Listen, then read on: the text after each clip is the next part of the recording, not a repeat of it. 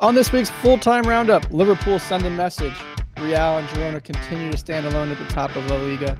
Daniel and Matt differ on the Bundesliga title, and Inter's lead is cut ahead of their big clash. Plus, we update you on the Cups. Full-time roundup starts right now. And welcome into the latest edition of the full-time roundup. Matt Gesslin back in the seat with you alongside my good friend Daniel Brackett. As always, a huge shout out to you and Renard for taking care of business while I was gone this past week. And Daniel, of course, as always, leading the charge. It's good to be back with you, Daniel. A lot of action to cover. Want to get right into it. But again, good to see you. Hope you had a good week. I know it was a great episode. I enjoyed the listen on the road as I was in Dallas for work, and but just good to see your smiling face, especially after a big performance today, which we'll cover here in a second.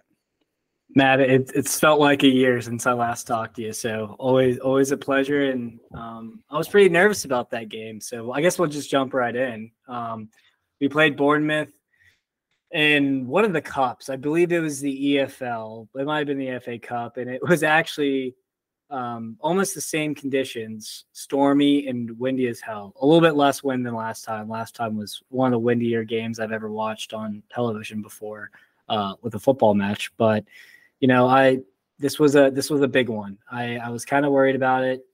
Two of the hottest teams in the Premier League in the last month clash, and we're away. So didn't know how to feel about it. I assumed there would be goals, but we only got goals from one team. It was 4 consecutive goals in the second half. And I know we've talked some on the pod, some offline about, you know, who's going to step up in Mo's absence. And you know what? We got that answer today, Matt. It made me so happy seeing Darwin Nunez celebrate that first goal, because I think he hasn't had a goal in 17 games or something crazy like that, even though he still has decent stats for the year. And he back in a big way with a brace. Diogo Jota, 2 goals and assist. He always scores the ugliest of goals, but it doesn't matter. It still goes into the back of the net. And I mean, this was probably one of the most impressive Liverpool displays I've seen in a long time. It was the first time in a while that I saw our midfield. Every single player played an excellent game. Curtis Jones has looked excellent. Harvey Elliott, who sometimes kind of drifts in and out of the game in the midfield. And then McAllister finally felt like that number 6 role was his, and just was spreading balls out, making insane tackles, really just being the heart of the distribution. I could not be happier. And then you got the defense, obviously, Konate, Van Dijk, brick walls, and then Connor Bradley on the right side, the 20-year-old, couldn't have played better if you asked him to. Yeah, I think it wasn't obviously a little bit of blindness as you are a supporter. So, you know, of course, I think it wasn't a thrilling performance from start to finish. You mentioned the 0-0 first half. I thought Liverpool were a little slow out of the gate. You know, I think there was some impact with the weather. It wasn't the cleanest performance, you know, but again, second half, much, much better. There were stretches, Daniel, I think offensively, where it looked like just kind of a little disconnected and not clicking, but then all of a sudden in moments of brilliance, there were, you know, 4 goals that happened. And so I do think it was a good performance. I think it's a performance that you take, you know, and run with. Of course, 4 goals, clean sheet, a lot of positives on the road. Like you said, poor weather. I think any team playing in that weather would have had a difficult time, but it wasn't clean. It wasn't great, but a big result nonetheless. And you know, it's a statement. You know, they're now 5 points clear of City, who don't play this week with the, you know, the weird scheduling, fortnight schedule of winter break for Premier League. So, you know, did job done. You know, you could definitely say that Klopp had some halftime statements to the team, because that first half was definitely a little bit rough, and they came out. And of course, the win plays a factor. You know, you could see in the first half they were trying to play a little bit behind Bournemouth, a little over the top, and downwind. The ball was getting away from them.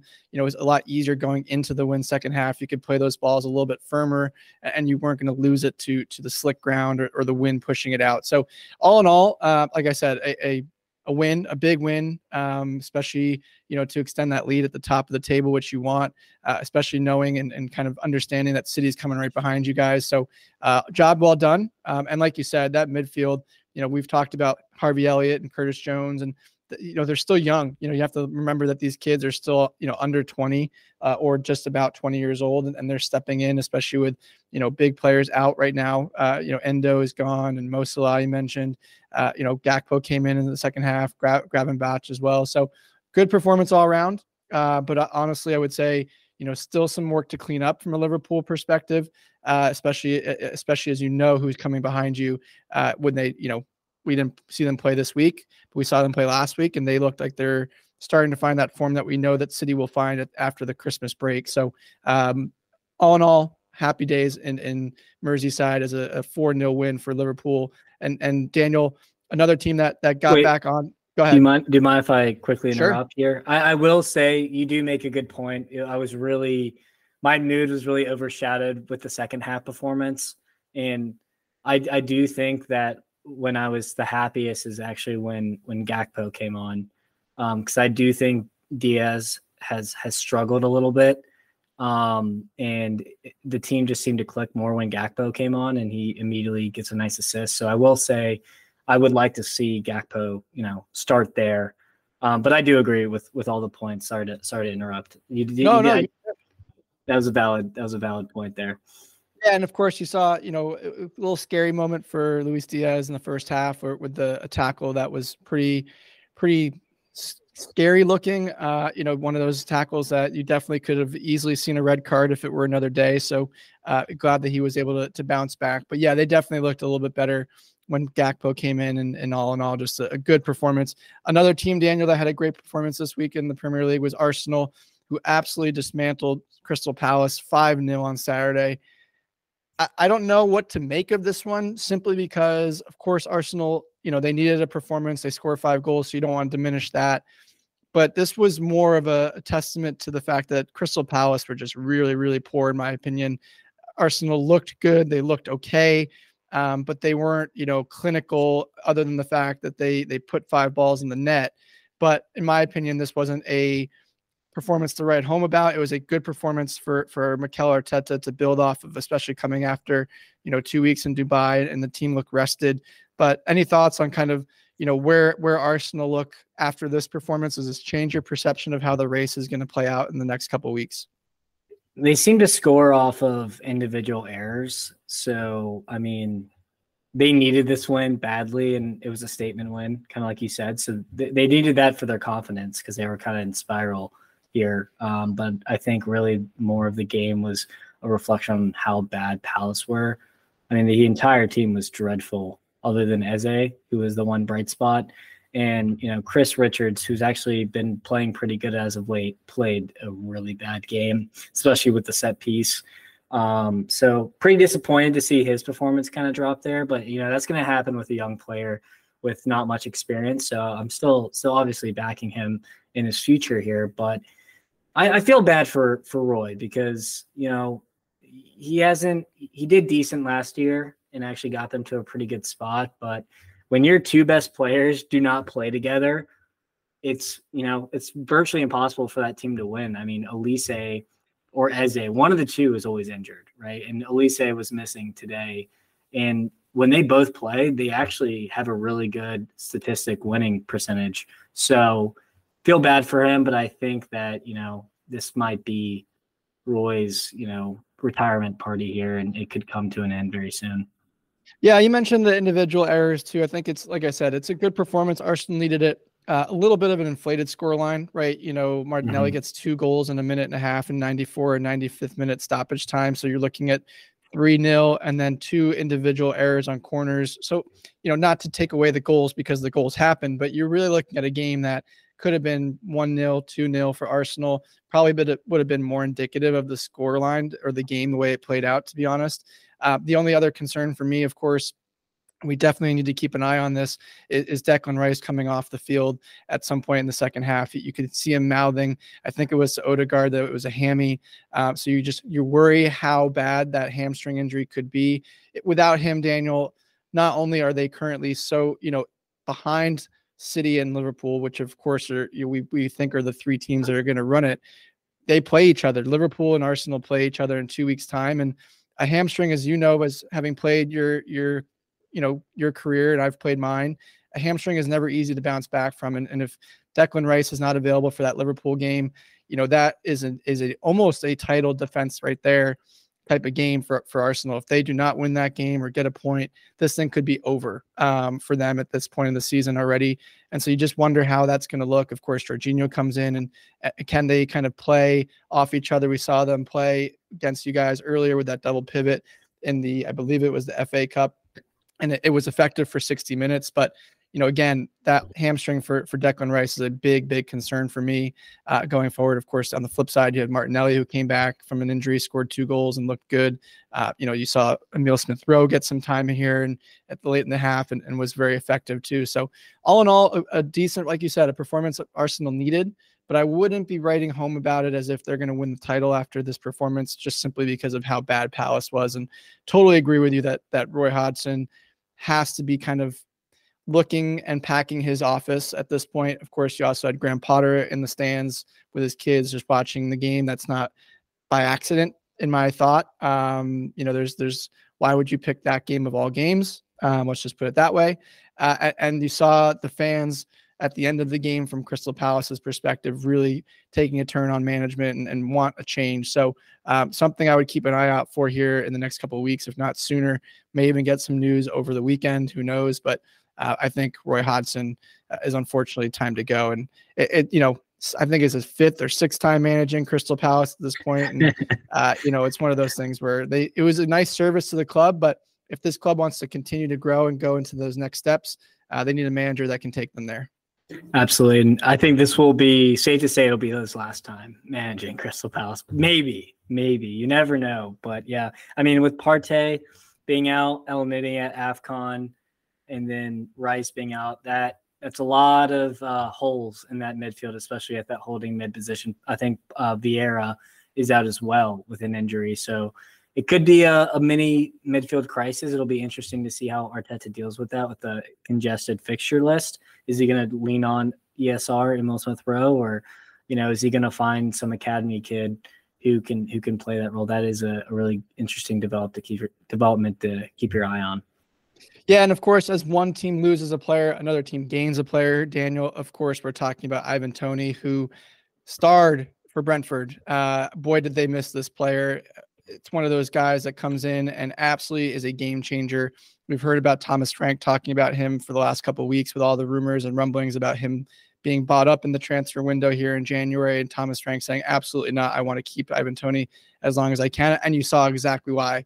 Leads the team out with the captain's armband after 8 months, steps up and absolutely hits a wonderful free kick to score, to tie the game up. And then, of course, a wild back and forth game against Nottingham Forest where they get a 3-2 big result for Brentford. This was really needed. And for Forest, you just wonder, is the bounce over? As well as there's, we saw beginning of the week, the FA come out and say that there was now going to be some punishment for Forest, which I think we all kind of were anticipating. How many points would they potentially lose there? And is this a team that's really in trouble to go down, even though given how bad the bottom 3 are right now? Well, with FFP, it certainly does. I'm going to give myself a nice pat on the back here. I had a revelation on Friday night as I was going to the gym, and basically my small brain was saying, all right, well, Tony got banned for betting on himself and against Brentford when he didn't play. He's coming back tomorrow. This means that I have to bet on him to score. And I tweeted it out on my separate account, and it was at plus 130, and it only took 20 minutes to hit. So that was pretty funny. It was just written in the stars, right, that he was away, and he raised up the shirt. If you don't have Twitter, download it, follow us first. But then the memes with him coming back were pretty good. So there was some good content when it came to Brentford this week. Yeah, and of course, you can follow us at Full-Time Roundup on X. You can follow Daniel at Liverpool CLTFC over there, and you can follow me at Life of Gesslin. Although I don't tweet, don't follow me. I don't need any more followers. Follow Daniel. He definitely has more fun content like that out there. So, but yeah, it's a huge statement for a player like Ivan Toney to come back and kind of bet on himself. That's one of the things that I think you're seeing a lot of top clubs be interested in him, right? You have to have a little bit of that swagger, that confidence if you want to be a number 9 at some of these big clubs going forward. And he really stepped up and delivered there and really just showed what he can do. I don't think, if we want to go into a little bit of the transfer rumors or what's happening with him, I don't think you're going to see a team pay 80 million pounds for him in January. I don't think even in the summertime, even if he has a big second half of the season, that you're going to get 80 million pounds for him. If you're lining up 50, 60 million right now, I think Thomas Frank would have people knocking on the door and begging for him. But at 80 million pounds, there's just too many options, especially in the summer with all the free, the free transfers that will come about. Players we've heard like Osimhen and, Holland potentially, Mbappe, of course. There's just a lot of names out there that could be potentially on the move. So it will be interesting to see where he goes, but great to see him back. Again, a team that really needed him to come in and step up. And, Daniel, we talked about Forest at the bottom. Another team at the bottom is Sheffield United. But this team, Daniel, since Chris Wilder has come in, has really made a huge step and stride in progress in the way that they're playing on the pitch. We saw them against West Ham today on Sunday. Really fought back. It was a crazy game, first of all. And, I feel like West Ham got a little bit cheated here. Wild last 10 minutes of the game. If you didn't watch it, there was 2 red cards, a penalty, a non-called penalty for West Ham at the death. It was a wild game, but a game that ultimately 2-2 is probably deserving of that result. Again, Chris Wilder has come in and just completely transformed the squad and a team that I think don't sleep on them to potentially find a way to escape. Chris Wilder has talked about potentially going to management and asking for a couple of players because he's confident and feels good about this squad staying up. You wouldn't hear a manager necessarily. You never would hear a manager be negative, but you wouldn't hear a manager going to ownership and saying, hey, let's throw money at this project if they expect to go down, especially when they're, I believe it's 6 points from the bottom. So just something to keep an eye out. I think there's a little bit of time here that he can find a way to get a couple wins against a team like Forest, a team like Wolves, and surprise and maybe keep the Blades up this season, but who knows? Yeah, I mean, as a person who actually betted on them to be the bottom team, I certainly hope not. But he did get Barrington Diaz from Villarreal on a January loan that did come in. He immediately capped off that loan with a goal today. So that is one player that they got. You could see, I don't see any deals being done. I could see loans coming in, maybe some young talent coming in because they probably need that. But I feel like the only way they do not get bottom is if those Forest or Everton charges kind of set them back another 10 to 15 points. We're going to have to keep an eye on that. That's the only way I see them not being bottom, just because their squad is just horrific, to be honest. But Chris Wilder, he's done crazier things. And he did a fantastic job and they love him over there at Sheffield United. He got fired a couple years back when they were in the Prem, and the fans were really gutted to see him go. So I'm glad he's back and back to winning ways and drawing ways. And they've kind of put a couple of results together here. They have, and you mentioned him being fired, and it was a surprising firing at that point in time. Of course, they go down, Daniel, and then they come back up with the manager prior to Chris Wilder. I believe, I can't remember who it was. I'm blanking. Hidden Bottom is what I can't. Hagen Bottom, yeah. So of course, manager changes happen all the time. We saw it with Forest already here this season. Chris Wilder, another one, Daniel, that I know you guys actually touched on, you and the other day. Is Gary O'Neill and what he's been doing at Wolves. Wolves play on Monday against Brighton, so keep an eye out for that game. We'll have that recapped on Thursday's coverage. But it's interesting to see what will happen with Wolves, and Brighton really need a result as well just to keep in that top half. So a fun matchup on Monday to close out the Premier League. And, of course, we always try and keep you guys in the loop of what's going on. So we'll cover that one on Thursday as part of the prediction show and recap, because there's also other games that will be happening during the week. Moving into the Bundesliga, though, away from Premier League, Daniel, there were a couple of absolute dandy, and I know you love when I use that term, games. The first one being probably the biggest game of the year so far up to date, and maybe the best game of the year in the Bundesliga so far, which is Bayer Leverkusen and RB Leipzig. Of course, this one, I don't know, Bayer Leverkusen just continue to have moments that you make them wonder, are they going to just win this thing here and now and it's over with? Of course, that means that they scored a 94th minute winner last week. They score a 91st minute winner this week. I know you're very high on Bayer Leverkusen, so I'm going to let you take this one first. I have a very different opinion on this, and I want to touch on it a little bit. You and I have been texting back and forth on it, but just what were your impressions of the game yesterday? Again, an unbelievable fun watch for the neutral.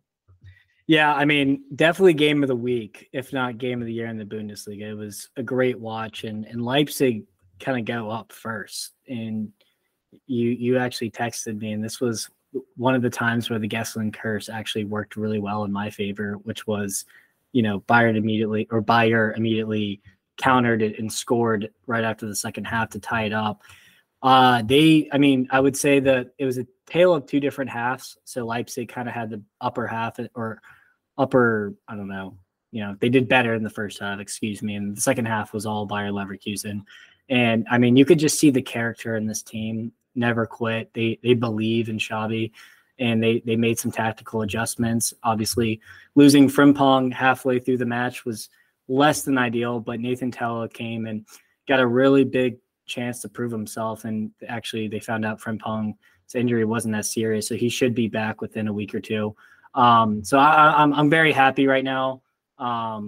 They still play beautiful football, even with some of their B players like Stanisic and Henk Capier have slot in perfectly for Tapsoba and Bosunu. And so I was really happy. On the other end, I just wanted to speak a second about Xavi Simons. I mean, he might be a top 3, if not top 5 player in the Bundesliga. And he's on loan here at Leipzig. But if we're thinking big picture, Xavi Simons, I mean, he's either going to command $100 million transfer fee next summer, or PSG should build around him. And, Mbappe's probably going to leave. So I think that they should build around Xavi, because this kid is insane. And that goal he scored to cap it off with the no luck 180 shot was just incredible. And in the biggest game of the year so far for them. So obviously Leipzig are definitely kicking themselves that they let them come back and even won at their home ground. But I don't know. I mean, Marco Rosa is probably sick to his stomach right now. Yeah, of course, you mentioned, just to touch on it briefly, him and Zaire Emery would be fantastic for PSG going forward with everything that Luis Enrique is building there. So it'll be interesting to see what happens and what that price tag will be. There's been talk about him potentially staying on loan one more season with RB Leipzig, which I think they would prefer. There've been rumblings that's up to the player a little bit as well. If he wants to stay on loan, I think PSG would be okay with that. He's only 23 years old, so there is still time for him to kind of grow into that position or where he wants to be. Now, moving into the game itself, you mentioned his goal, which was fantastic. First, the touch, to take it down and then blindly take a turn shot all in one motion and put it in the bottom corner. Fantastic way to start. I think it was a perfect way to start the game for the neutral, because it got, Leipzig to kind of defend a little bit with that lead. And then Bayer was able to kind of possess the ball, which they like to do anyway. They were a little bit, frustrated and they moved a little fast. You could see, Xabi on the sideline telling them to slow down, get into positions, get to kind of, don't force it a little bit. And because they were forcing it, RB Leipzig was able to go out on transition and counter. And boy, Daniel, they can counter with the best teams in the world. They were fast. They were moving the ball. They had Danny Almo back, who was a huge add for them yesterday. The way that they played and the way that this game was in between the lines, you could see it, and you almost felt like without Palacios and without Xhaka playing well in that first half, that this game should have been more. It should have been a 2 or 3-0 lead at halftime, which really would have put, this game out of reach. And then you mentioned the mistakes and 2 poor defensive errors on corners that lead to not only the tying goal, but the game-winning goal. You can't have that if you're Marco Rosa and his team. Those are errors that you practice on the training ground, and you have to button up, especially against the top team in the league. But credit to Bayer Leverkusen. They made the adjustments in the second half. They slowed down. They possessed the ball. They absolutely dominated the last 30 minutes of that game. There was really nothing that RB Leipzig could do. And maybe they're a team of destiny the way they scored, but they get the big result. And then not only on top of that, they had an absolute favor from Bayern Munich today, who dropped points against Werder Bremen at home, 1-0 loss, Daniel. Now 7 points clear of Bayer Leverkusen at the top of the league.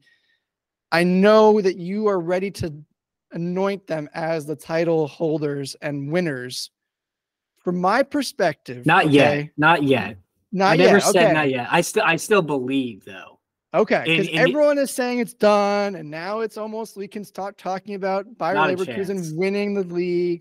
Everyone, calm down. There is a 7-point lead.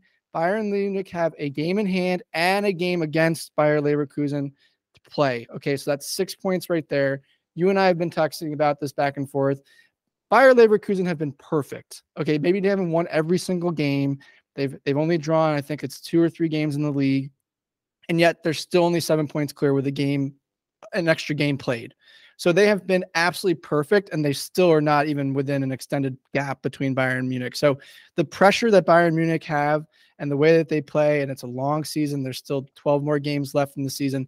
Everyone just needs to calm down and let the games play out. I do think it's going to be a great race to the finish, but I wouldn't give Bayer Leverkusen, excuse me, they always get them confused, the title yet. True. Now you did say this exact point with 4 points before Bayern played, and now it's 7. Absolutely. Now it's 7. I was like, oh my God, nothing would be better than if Bayern lose to Werder Bremen today, because just after that, and you make a great point, right? To be only 7 points ahead after literally having one of the better seasons of their history, if not the best, definitely is still frustrating that they don't have a double-digit lead. Now, you do mention, Bayern still snapping at the heels. The fact that Leipzig and Dortmund, though, are like 10, 15 points behind, that's pretty sorry. And Bayer Leverkusen are not themselves going to win this. They need teams to step up like Werder Bremen did today against Bayern and not roll over like everyone else does, right? I had this whole rant queued for today, and then Werder Bremen just stole my fire by doing it today. So shout out to you guys. But I would love nothing more if everyone just unites against Bayern this year and helps Bayer Leverkusen get to the title. It would be funny, and of course, the other storyline that could potentially come of this is the and I don't want to say that the Harry Kane curse, just one of those things. Everyone thought he's going to go over there and win all the titles, and the one year that Bayern Munich don't win is when he moves over. So a story to keep an eye out for. We'll keep an eye out. Of course, it's going to be the biggest storyline in the Bundesliga if it does happen after 12 straight seasons of Bayern Munich not winning the title. Of course, not only does that have some implications on the pitch, but off the pitch as well. Daniel, Thomas Tuchel, we've already been talking about it a little bit, that Xabi may move over naturally into that role after the summer, when the season's over.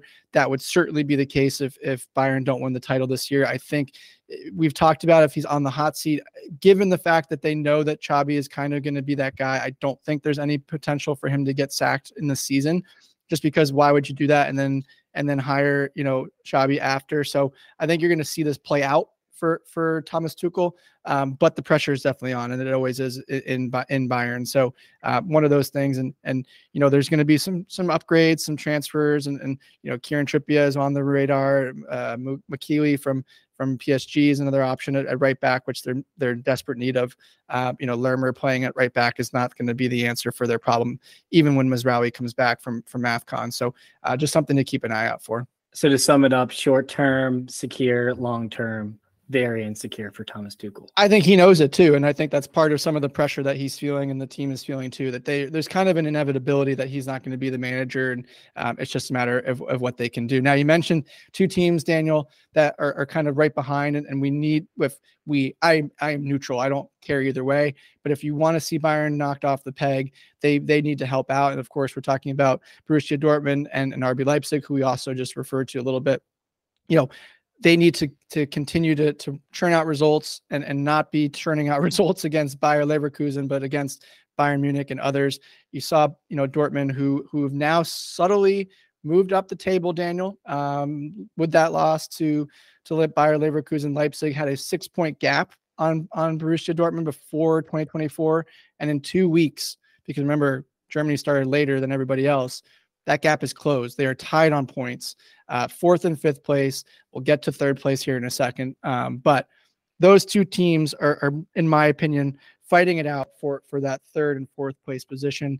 And you just wonder, how far was too far for Edin Terzic, but he's found a way to make it work with this roster. And of course, he's added some pieces, which has been very helpful.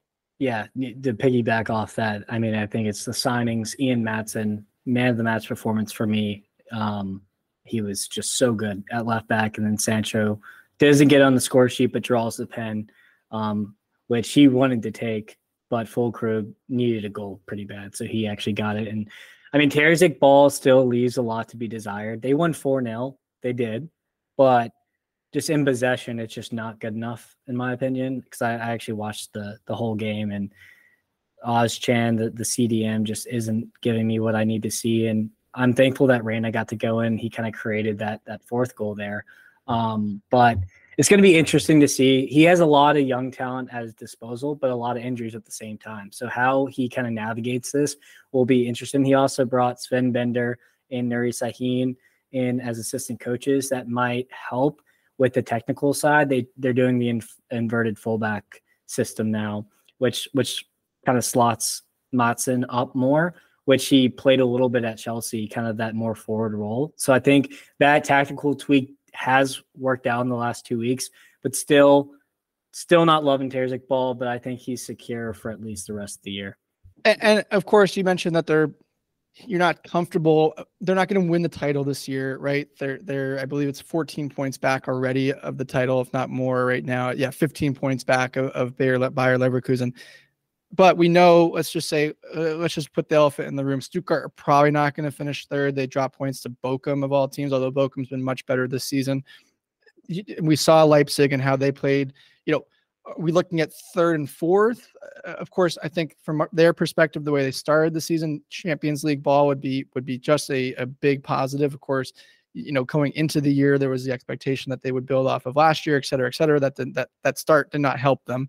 But when you mentioned that you just don't feel comfortable with Terzic ball, what is Terzic ball going to get them in the end? Third, fourth, not in Champions League football? Where does that end up for you? With the new incomings, I think third or fourth, definitely. I think Leipzig and Dortmund will hash it out. Both squads have way too much talent not to get third and fourth in UCL ball. I do think Stuttgart will probably find their way into fifth spot, but they're in free fall as of right now, and they don't have Guirassy either. So if he can get back to scoring ways once he comes back from the injury, they might have a chance. But I rate Frankfurt pretty high right now as that dark horse team to get that fifth spot. So it's still going to be an interesting battle to see who kind of dogs it out for third and fourth and fifth place for me.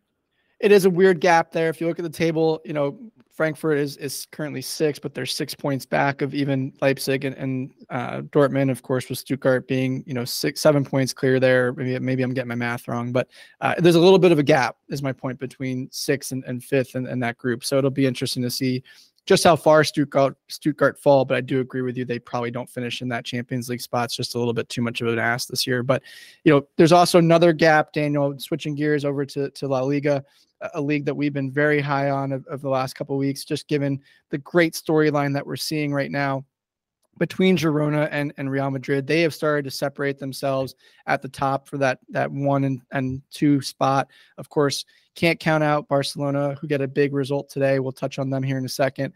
Atletico Madrid are starting to kind of fall off the way a little bit, and Real Sociedad and Betis, kind of an Athletic club, fighting for that 4th spot. But we'll get to all that here in a second. Of course, the big storyline, though, Daniel, is like I said, Real Madrid and Girona fighting it out for the title.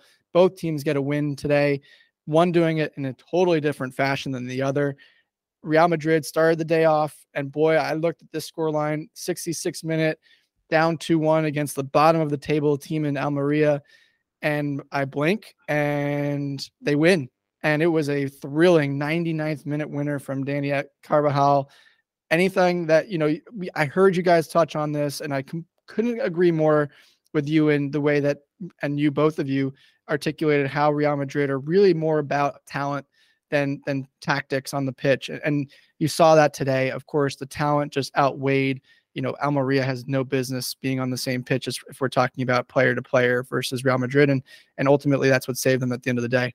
Yeah, I saw a funny tweet. It's like Almeria were basically like, lads, it's Kepa net. Let it fly. And they did in the second half or in the first half and went up 2-0. At the same exact time, Bayern were losing and Real Madrid were losing. And I was like, is this bloody Sunday? Like, what the hell is going on right now? I mean, we're talking not only, David and Goliath, but if you put it, were you getting a little nervous for Liverpool? Were you a little nervous? It did cross my mind. It did. But I mean, the odds and the statistics of both of those teams winning in their respective matches were astronomical. And I figured both would end up with at least a draw. Bayern did not, and Real Madrid ended up winning somehow. But yeah, I was able, as soon as I got home, I put on the Real Madrid match, and they just depend on individual brilliance, Vinicius Jr. and Jude Bellingham. And I mean, they basically just like, look, get him the ball at half field and let the man cook. And that's what exactly their game plan is every game. And he just continues week in, week out to put in Superman performances. He had a goal and assist today. Vinny had a goal, somehow shouldered it upper 90. Never seen that before. But yeah, no, I mean, there's just this thing with Real Madrid, and they've shown it for a decade now.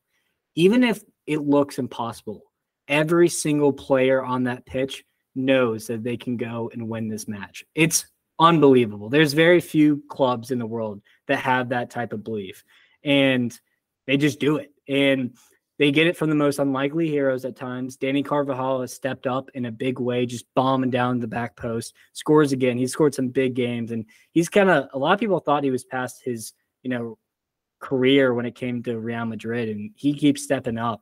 And I could not believe, and the Bernabeu was going absolutely nuts when they got that winner. To put it into another comparable sport, Daniel, it's like when Tiger Woods on a Saturday would start moving up the leaderboard, and and the rest of the teams knew, or the rest of the players knew it, and you started to see them fall every hole. Someone would bogey or double, and he would all of a sudden end up at the top of the board after Saturday. It has that feeling for Real Madrid, and they did it again today. Of course, they're 2 points clear of Girona right now at the top, and that big result, a couple weeks ago, and that kind of flipped the table. But Girona's right there. They of course get a big win today, 5-1, a first half hat trick within 5-1. Big result. They like putting up goals though. I know you talk about it, and usually they're coming from behind, usually 1 or 2 down. This instance they just flattened them. But Girona have a big schedule coming up. Of course, February is going to be a big test for them. They have a game against Real Sociedad, although no Kubo, which we've talked about with him being at Asia Cup, which they've looked like a slightly different team without him so far. It's been early, but they definitely don't look to be the same Real Sociedad. And then the 2 big ones, they have Real Madrid away, who of course they've lost to already at home earlier this season, which could be the decider. If Real Madrid get enough of a gap there, I don't foresee Girona continuing this story to keep up with them. And then they have a sneaky game against 4th place Athletic Club Bilbao on the road as well right after. So February will be a big test for this Girona side. Can they keep this great, wonderful story going? We'd all love it. I think that if February comes and goes and Girona is all of a sudden 1 and 2 in that window, I think you might as well start writing Real Madrid on the LaLiga trophy again for another season. But you just hope it doesn't come to that, but we'll see. There's nothing worse than missing goals in a match when you watch the majority of it. And I kid you not, I stopped watching I had to go do something for a quick second. I left my apartment in the 7th minute of this game, came back in the 22nd, and there were 4 goals scored in that. Yeah, the hat trick was in like 4 minutes. Like I thought I was having a stroke, dude. I was like, "Am I seeing this right? Like, how did I miss 4 goals in 12 minutes? Like, you got to be kidding me!" But I mean, that's Girona for you, I guess. Yeah, and of course, in the other game that we want to get to for La Liga, you missed the same type of fashion. Barcelona, who played a big game against Real Betis, they were trailing, and they do get goals. Again, in that same type of window where it's very quick succession, 21st, 48th, and then 2 goals in the 90th to really put it away. So those 2 goals late really changed the game for them. And they get a big win against Betis. Like I said, Daniel, Xavi needed this. I don't know how much we can stress this. We've heard all the rumors that are going around in the media that he's lost the locker room. The players aren't on his side, or at least half of them aren't. I mean, where do you stand on this? We've touched on this, that there really isn't an option at this point that we can see for a new manager. But I mean, maybe the win puts a little bit of that aside for the moment, but this doesn't feel like it's going to have legs for a long period of time.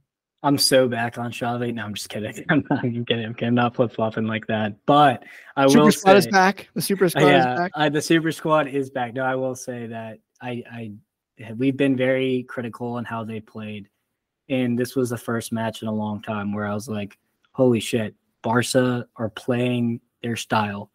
And the craziest thing about that, 2 16-year-olds started the match. That's never been done before. The center back, Carcidi or something like that, and then Lamine Lamal, both played excellent matches. You know, Frankie, Pedri, and Gundogan looked like they kind of were back to their best, all playing together. They played that nice tiki-taka football. Ferran Torres with the hat-trick. He needed that a little bit. He's been pretty good this season, but he's hot and cold. And he kind of got, back on track today. So it was tied though, right? It was 2-2. It was 70th minute. And usually at this point, we're like, okay, well, this is points dropped. How do you, choke a 2-0 lead here? And then they come back and score 2 more in the last couple minutes of the game. So that's the reaction you want if you're Xavi. Your team shows fight. And that's what he's been critical of them this entire season, is they don't have that fight. They can't hit that extra gear to, push through and believe. And they did today. So will this win get them back on track? I hope so, because I do like Barcelona being good. But when it comes to Xavi, I know obviously they're very tight financially, so I think his future for at least this year is safe. But I do think that he'll be fine long term if he can rattle off some wins and place, third place and go far in UCI. I don't think that has changed. Yeah, you do get a little concerned that, again, defensively, they give up the 2 goals, especially when they're leading and you wanted to see them kill off the game like that. So, that is concerning. But, of course, when you're talking about a player like Isco, who is just absolute class on the other side and gets 2 goals by himself, essentially, it's hard to really take anything away from that. So, a big result for Xavi will, of course, the 2 goals late. It doesn't matter how you get them. They go in the net, they count on the board, and 4-2 win for Barcelona, who absolutely needed that, if anything, just to kind of right the ship. Again, league title, probably a little bit of a tough one to ask for, but we'll see. You never know what could happen. Of course, Real Madrid lost in Copa del Rey. So, there's always an option. There's always possibilities for things to happen. You just got to keep getting points on the board and you never know. So, of course, we mentioned Real Sociedad, edged by Celta Vigo earlier on Saturday. Again, not a solid performance. They look like a shell of themselves a little bit without some of their players that are out. So we'll, you want to see them go and continue to progress. We both are very high on them. What does this mean for Champions League if they don't have Kubo back for their first leg? That's something to keep an eye out for. And then, of course, a team that we talked about briefly last episode that I was on, Daniel, was Valencia, who get another result against Athletic Club, and they continue to move up the table. A nice surprise, a nice performance. Valencia, a traditional, top team in La Liga. They're starting to find a little bit of form, contrary to Sevilla, who just cannot find their way, getting blasted today, like we mentioned, from Girona. So tale of 2 sides as far as historic La Liga table teams, but. Other than that, Daniel, there is another storyline coming out of Italy in Serie A that we want to touch on briefly here as we wrap up the domestic leagues. Don't look now, folks. We thought that this was Inter's to lose, but maybe Juventus are actually trying to take this table by the scruff of the neck. They now currently have a lead on Inter in the table after winning today against Lecce. Of course, Inter don't play this week.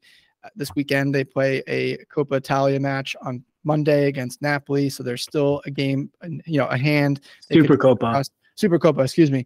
There's still a game in hand there. But Juventus have gone atop the table, and Allegri Ball is just continuing to do what he does. Yeah, no.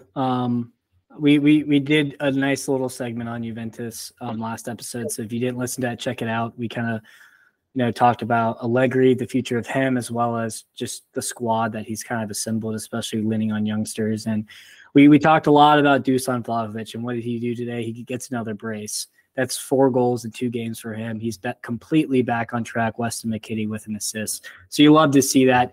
Now, I will mention they are a game ahead. So, it's very possible that Inter can go on and separate themselves by 2 points here. But this is officially, if not already official, a race. And, AC Milan are only 7 points back. That seems like it's a little bit out of touch with how crazy football is and how injuries can be. You never want to count them out exactly, but at least we're kind of seeing it take shape within at least the top 3. Yeah, and of course, Ewan will be very happy as this is now a race, and him being a Juventus fan, they could potentially sneak this one out. It's been a while since they won the Scudetto, but it'll be interesting to see what happens. You mentioned AC Milan playing yesterday against Udinese, and of course, another unfortunate scene there with racism in the sport, and we haven't seen it for a few months now. It feels like, although you never know, we're not in tune, we're not at stadiums, we're not hearing about it all the time. But a big instance with Mike Mignet and his side walking off the field, rightfully so, and making a stand, and they handled that correctly. And you hate to see it. Hopefully, the authorities can find these folks on the supporter cams or the CCTV and ban these folks from ever coming to a game again. But AC Milan get a big win. Like you said, keep in touch. You never know. Like we talked about with Barcelona, football is fickle that way. You never know. You keep getting results, things can go your way. But Italy is now officially a race, a 2-team race. And again, we'll touch on it as we continue to go. That second half of the table, that big battle for fourth is still heating up there. A lot of teams now in the mix, especially with Roma, who get a nice performance against Hellas Verona, continue to be in touch in 8th place, and they have a couple big games coming up. So we'll keep you posted there. But moving into the rest of the world, Daniel, PSV finally don't win a match. They did not lose, but they didn't win. So they are still invincible, if you want to call them that, as only a few teams have ever done the entire season without losing. But they do drop some points. Ajax continue to climb up. They're now only 3 points behind AZ Alkmaar, which is a huge story if they can grab that 4th spot, considering where they started from. And then, of course, Daniel, you're very high on the Portuguese league. Sporting, Benfica, and Porto all win. Any storylines that you want to touch on any of those leagues? And of course, France, just for what it's worth, is off. They are in their cup week this week, so nothing domestically for the French league. Yeah, I will say one thing quickly on Benfica. They are still behind Sporting by 1 point, I believe, but they signed a striker this window. Marcus Leonardo from Sao Paulo, who was relegated in the Brazilian league. And he had a pretty good season. He's only 20 years old. And he went on and has scored 2 goals consecutively off the bench. And, historically, we've seen Darwin Nunez, we've seen Goncalo Ramos, we've seen Di Maria, João Felix, all these Benfica youngsters get big moves once kind of popping off at Benfica. And he's probably going to be the next one. And they got him for a pretty cheap deal, and they're going to sell him for quadruple within 2 years. You can bookmark this episode now. Probably to Chelsea and he'll never deliver. So it sounds about right. I hope not. That would be a damn shame. Well, you never know. That seems to happen, especially I was going to mention it with Vlahovic. If Chelsea would never have heard from him again. So I'm glad he stayed and is starting to score goals. And quickly before we go to break, of course, we do want to give her as much of attention as all leagues as possible. So Liga MX is starting off to very, very early in the season here. We don't want to put too much stock in this, but Club Americas started off 2-0 at this point. Pumas surprisingly dropped points yesterday. So again, we'll keep you posted as Liga MX gets going. MLS is starting to kind of get back into gear as they're in spring training, a couple weeks away from starting there. So we'll start to add those leagues as well as some attention here as everyone is close to our hearts here in North America. But like I said, we are going to go to a break quickly, Daniel. On the other side of the break, though, of course, there is AFCON going on in the Asia Cup, and it is Sunday. So we do want to give you our players of the week as well as our starting 11. Of of course, as always, we are looking forward to hearing from you guys on X at full at X on X at Full-Time Roundup. Words are hard. And you can interact with us over there. Let us know any storylines we've missed across any of the leagues. And of course, if there's any players that we missed as part of our XI of the week, let us know there.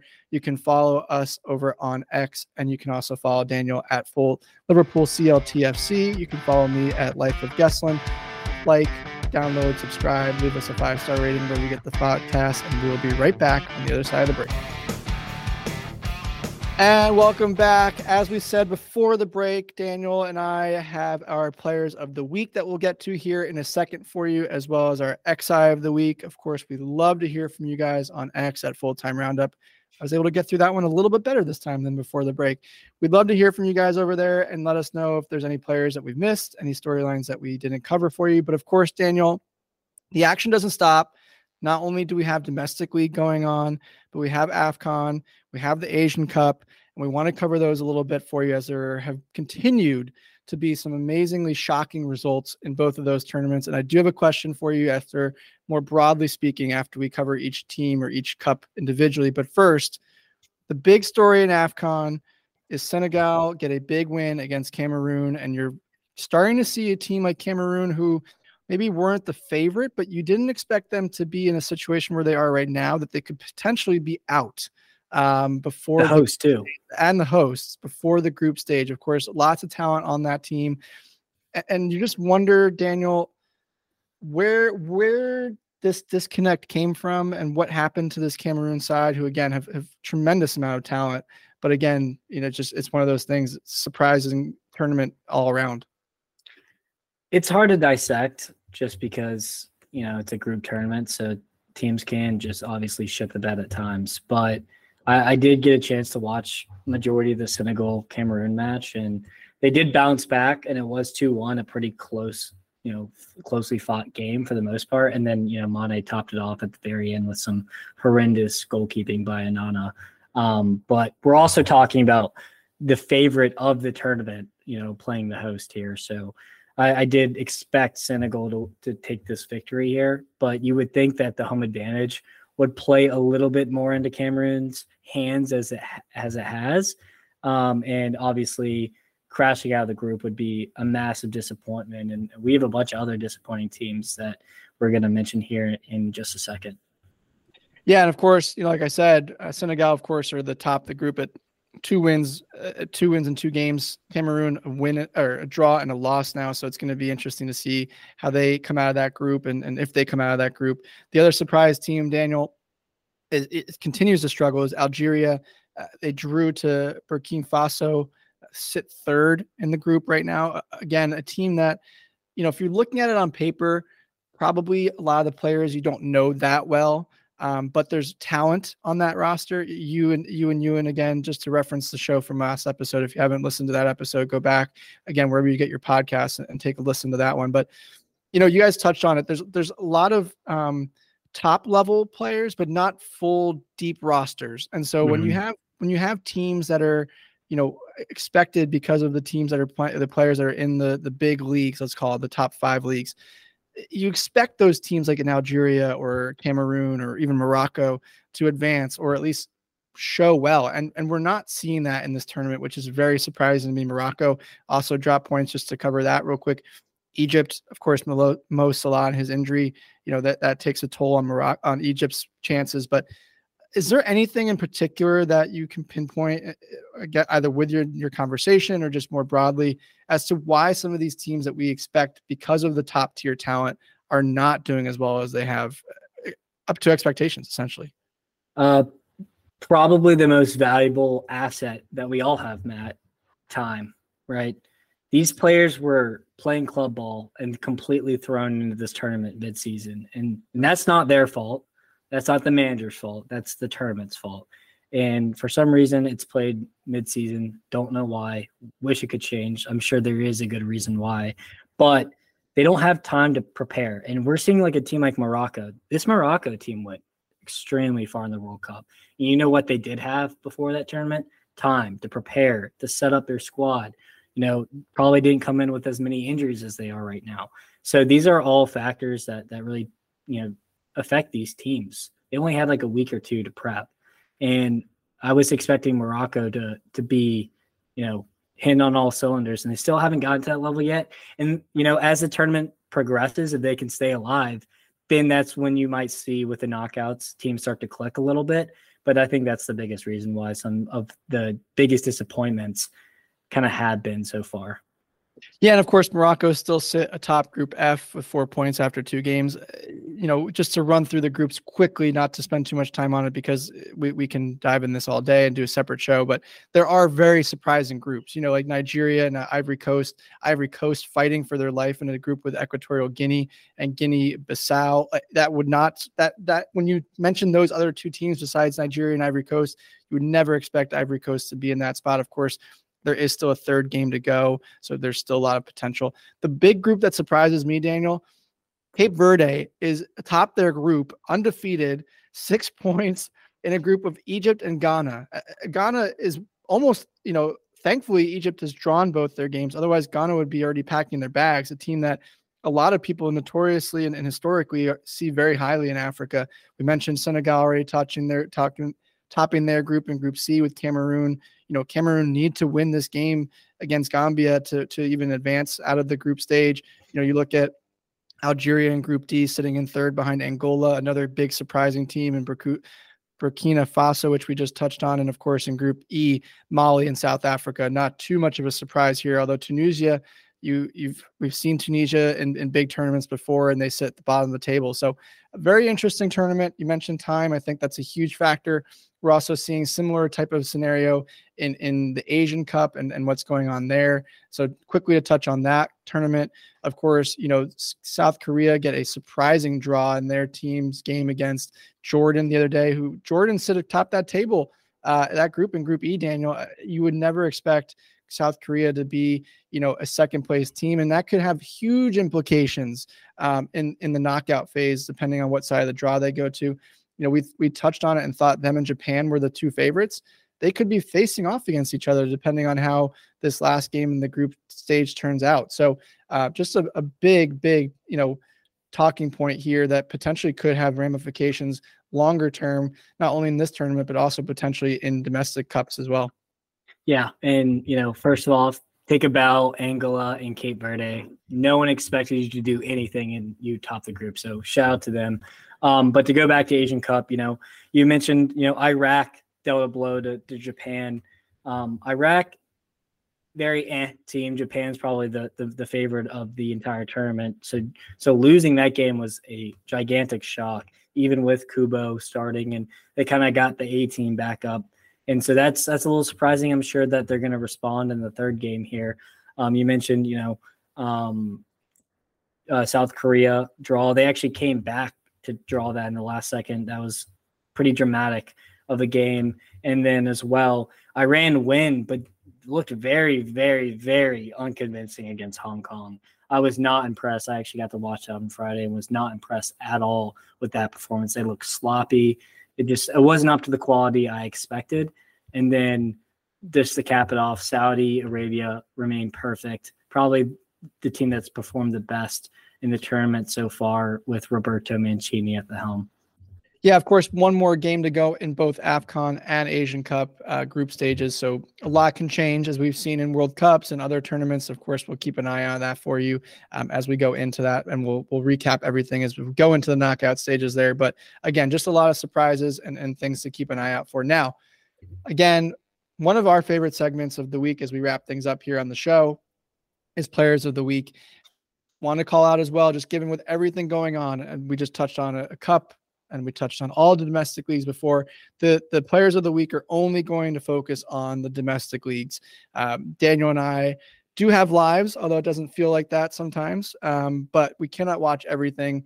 And so we prioritize Players of the Week for the domestic leagues as main focus. So I want to dive into that as well. If you're new to the show, just to give you guys a rundown of how this works, Daniel and I do this together. We pick our starting 11 for the week. We do goalkeeper, 3 defenders, 4 midfielders, and 3 forwards. And then on top of that, as bonus, we give you our players of the week and our young players of the week. So I'm going to start us out here with our goalkeepers and defenders. So Daniel, from what we picked, Kubel, clean sheet, can't actually take away a keeper who had a clean sheet in a big game like this. And one of those things where, wanted to preface as well. Sometimes we try and give you guys as much stats, players as much, but sometimes there are players that just dominate a game, and you have to give kudos, or as Daniel calls them, flowers, to players like that. So we highlight those players from time to time, but we do try and give you guys as many players that had just big games, stats to fill up the stat sheet. So Kubel is our goalie. In the back, Jonathan Tell from Bayer Leverkusen, who got a goal yesterday. Danny Carvajal, of course, today, who got the game winner for Real Madrid. And then Daniel touched on Ian Maatsen being his player or man of the match with 1 assist in that game for Borussia Dortmund. So those are our goalie and defenders. Daniel is going to take us through our midfielders and our attackers. As Matt loves to say here, what can you say? Jude Bellingham, 1 goal and an assist with the Superman cape on for our first midfielder. Yep, did the Cam celebration because Matt loves Cam Newton. And Isco with a brace here against Betis. He's back to his usual self here. Mitchell Weiser, game winner with Bayern, was in the Bayer Leverkusen ranks not so long ago. And then before that was in the Bayern ranks. So pretty interesting game for him. I'm sure he had some emotions after that goal. And then Ruben Loftus-Cheek with a goal in AC Milan's win, was probably their best player against Udinese. For attacking, Darwin Nunez gets back on the score sheet with 2 goals. Dubovnik, first half hat trick. I mean, enough said there. And then Ferran Torres with a hat trick and an assist as well for Barcelona's big win against Betis. For player of the week, I chose Jota, going with Liverpool players here. Sorry, but 2 goals and assist, needed that. So happy for him. And then who is your player of the week? I had Openda.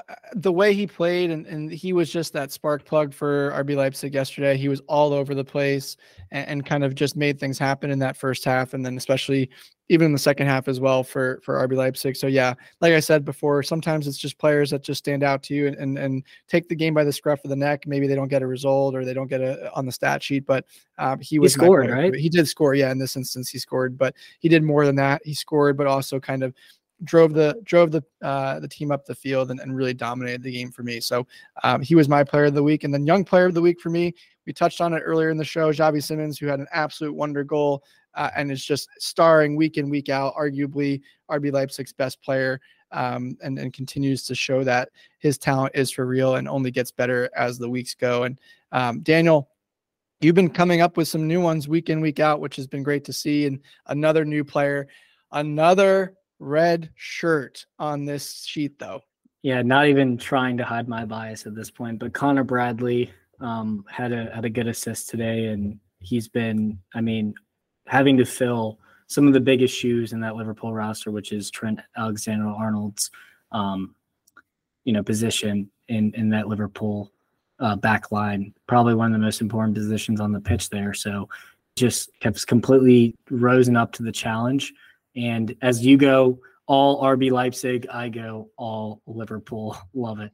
Didn't even realize that. Yes, that is correct. But again, like I said, our players of the week, we'd love to hear from you guys. Let us know if there's any players that we missed. Of course, we are focused on the domestic leagues here, but of course, anything that you guys want to tell us, let us know. You can follow us on Full-Time Roundup over on X. Interact with us over there. You can follow Daniel at Liverpool CLTFC or myself at Life of Gesslin.